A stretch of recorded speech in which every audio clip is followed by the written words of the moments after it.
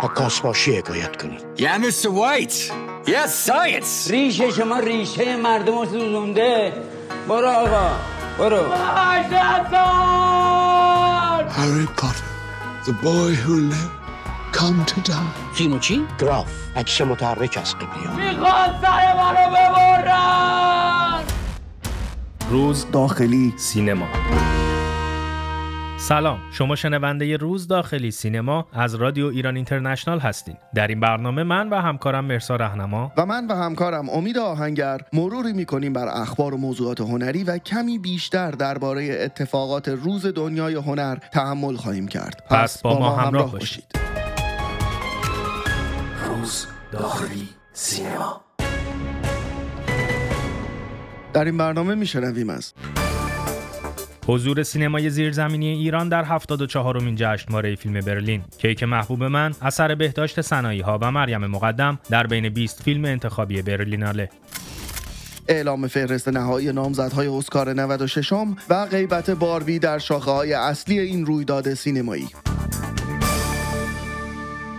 فیلم‌های راه یافته به بخش مسابقه 74مین جشنواره فیلم برلین معرفی شدند و در بین فیلم‌های حاضر در این بخش نام فیلم کیک محبوب من اثر بهتاش صناعی ها و مریم مقدم هم دیده میشه که با این حساب سینمای ایران در این دوره از جشنواره فیلم برلین در بخش فیلم‌های مسابقه بین‌المللی یا همون نامزدهای خرس طلایی با یک اثر حاضره. بله امید، البته فیلم خمیازه بزرگ به کارگردانی علیار راستی هم در بخش مواجهه این رویداد هستش، اما چیزی که توجه رو به خودش جلب میکنه گسترش و حضور فیلم‌های زیرزمینیه که در سالهای گذشته شاهدش بودیم و کلاً همین نوع سینما و فیلمسازی هم بوده که در روزهای خفقان و بسته داخل ایران باعث شده تا تصویری درست‌تر و نزدیکتر به واقعیت جامعه رو شاهد باشیم. و حالا که سال‌هاست از ساخت این نوع فیلم‌ها میگذره، سینمای زیرزمینی ایران جای خودش رو در جشنواره بزرگ سینمایی هم باز کرده و هر سال هم تقریباً شاهد پخش یه سری از این نوع فیلم‌ها در رویدادهای معتبر سینمایی در همه جای دنیا هستیم. مرسا، همونطور هم که می‌دونی این جریان غیر رسمی سینمای ایران یکی از مهمترین اتفاقات سالهای اخیر سینماست و خب چندین سال هم هستش که شکل گرفته. حتی اگه بخوایم خیلی موشکافانه وارد این بخش از سینمای ایران بشیم، شاید بشه شکلگیری سینمای آزاد ایران رو از اواخر دهه 40 تا اواخر دهه 50 دونست. البته همچنان اختلاف بر سر شکلگیری سینمای زیرزمینی در بین سینماگران و اهالی سینما وجود داره، ولی چیزی که خیلی روشن و واضحه اینه که بازگو کردن واقعیت‌های جامعه و نشون دادن خط قرمزها و ترسیم درستی از جامعه و همچنین سانسور از مهمترین فاکتورهایی که باعث شکلگیری سینمای زیرزمینی میشه. اتفاقا همین چند روز پیش هم خبرگزاری رجا نیوز نزدیک به سپاه پاسداران یک گزارش رو منتشر کرد و تو این گزارش اومده بود که جنبش زن زندگی آزادی باعث شده تا سینمای زیرزمینی به سمت ساخت فیلم‌های بی‌حجاب بره و نسبت به افزایش ساختن فیلم‌هایی که حجاب اجباری در اون رعایت نمیشه در ایران ابراز نگرانی کرده بود. بله، این خبرگزاری نسبت به تبدیل شدن سینمای زیرزمینی به یک جریان قدرتمند فرهنگی هشدار داده و گفته که بیش از 25 فیلم بلند و کوتاه که در اون بازیگران حجاب اجباری رو رعایت نکردن تولید شده. البته مرسا، همین احساس نگرانی نشون میده که سینما و سینماگرهای زیرزمینی ایران چقدر دارن قدرتمند به کار خودشون ادامه میدن. بله. به سینماگران اشاره شد. جا داره از سینماگرانی که خب در این زمینه قبلا کار کردن و خب سابقه‌ای هم دارن و به قول معروف یه جورایی سینمای زیرزمینی رو هم ادامه دادن یادی کنیم. کسانی مثل امیر نادری، جعفر پناهی، بهمن قبادی، حتی مسلم منصوری یا حتی بیایم جلوتر، کمی جلوتر میشه به چهره‌ای مثل محمد رسولوف، گراناز موسوی و خیلی دیگه هم اشاره کرد. بله، اما امید این نوع سینما چند تا ویژگی مهم دیگه هم داره. یکیش پولیه که برای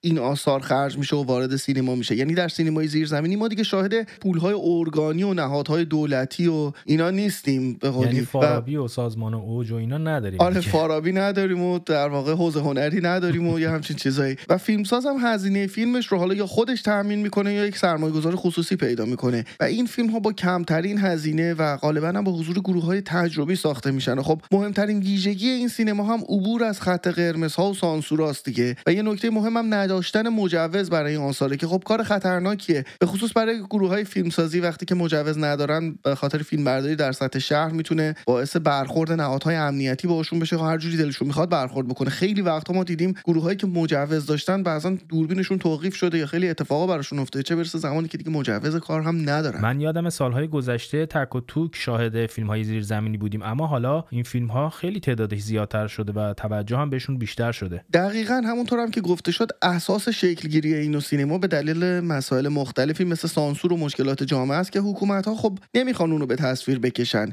و هرچی این مشکلات روز به روز بیشتر میشه طبیعتاً در این بخش هم شاهد فیلم‌های بیشتری خواهیم بود. مرسی به مجوز اشاره شد، ولی این فیلم بهتاش صناعی ها و مریم مقدم که محبوب من ظاهراً مجوز داشته. بله، حتی پروانه ساختم گرفتن، اما ظاهراً با توجه به اتفاقاتی که سال گذشته افتاد در روند ساخت فیلم همه چیز تغییر میکنه و بازیگران این اثر بدون حجاب اجباری جلوی دوربین حاضر میشن. البته در سال گذشته از این دست فیلم‌ها کم ساخته نشده. سال گذشته فیلم منطقه بحرانی ساخته علی احمدزاده رو داشتیم که تونست یوز پلنگ طلایی فستیوال فیلم لوکارنو رو کسب بکنه. همین فیلم منطقه بحرانی مرسا باعث شد تا سازنده این فیلم هم خودش یه جورایی وارد منطقه بحرانی بشه. علی احمدزاده به دلیل در واقع ساخت این فیلم نتونست از ایران خارج شه و ممنوع الخروج شد و در جشنواره لوکارنو برای دریافت جایزش شرکت نکرد و حاضر نشد. امید به ممنوع خروجی اشاره کردی، باید بگم که بهتاش صناعی ها و مریم مقدم دو تا کارگردان فیلم که محبوب من هم تا امروز که فعلا ممنوع الخروج هستن.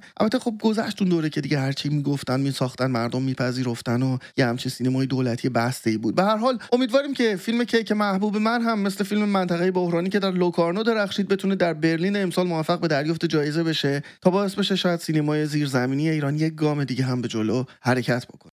روز داخلی سینما. امید بخش دوم برنامه رو در حالی آغاز می‌کنیم که چند روز پیش فهرست نهایی نامزدهای اسکار سال 2024 اعلام شد که بهش خواهیم پرداخت. اگه یادت باشه در همین برنامه گفتیم که الیور استون فیلمساز نام‌آشنا و صاحب سبک آمریکایی حسابی به فیلم باربی حمله کرده بود و اونو زباله توصیف کرده بود. حالا یهو معلوم نیست چی شده که الیور استون اومده و گفته نه باربی خیلی هم فیلم خوبیه و زمانی که این حرفو زده بودم اطلاعات کافی از پروژه باربی نداشتم. بله واقعا حرفای الیور استون یه جورایی بود که خیلی از کاربران شبکه‌های مجازی به نظرات فعالان حقوق زنان در هالیوود واکنش نشون دادن و الیور استون هم کلاً اومد و حرفشو پس گرفت و در حساب شبکه ایکس خودش اینطور نوشت که من باربی رو جولای پارسال دیدم و بداعت و تم فیلم رو تحسین میکنم. معتقدم که کارگردان محصول متفاوتی پیش‌فرض من ساخته. من بابت نادانیم عذرخواهی میکنم. فروش فیلم باربی روحیه بیزینس ما رو تقویت کرده که ما قدردان این مسئله هستیم. من برای گرتا گرویک کارگردان باربی و بقیه تیم آرزوی موفقیت در اسکار رو دارم. امید البته این همه ماجرا نیست. بعد از اعلام فهرست نهایی اسکار رایان گاسلینگ که خودش به عنوان بهترین بازیگر نقش اول مرد کاندید شده که خب واقعا البته انتخاب عجیبیه، گفته که خیلی مفتخرم که برای این فیلم و برای بازی در نقش کن نامزد دریافت جایزه اسکار شدم و در ادامه گفته که ولی کن بدون باربی معنا نداره و در این حال خیلی ناامید شدم که گرتا گرویک و مارگو رابی برای بهترین کارگردانی و بهترین بازیگر نقش اول زن کاندید نشدن. مرسی. شاید از همه اینا جالبتر بشه واکنش هیلاری کلینتون بانوی اول سابق آمریکا و کاندیدای ریاست جمهوری در سال 2016 رو در واقع بهش پرداخت. اونم این که این سیاستمدار گفته که گرتا و مارگو هرچند شما در گیشه پیروز هستید ولی به خانه نبردن جایزه طلای اسکار بسیار دردناکه. هر دوی شما بسیار عزیز هستین و میلیون‌ها هوادار شما رو دوست دارن. البته باربی در 8 بخش از جمله بهترین فیلم نامزد اسکار شده و با اینکه نام گرویک و رابی در بین نامزدهای بهترین کارگردانی و بازیگری دیده نمیشه، گرویک در بخش بهترین فیلمنامه اقتباسی و مارگو رابی هم در بخش بهترین فیلم همچنان بخت دریافت اسکار با باربی رو دارن.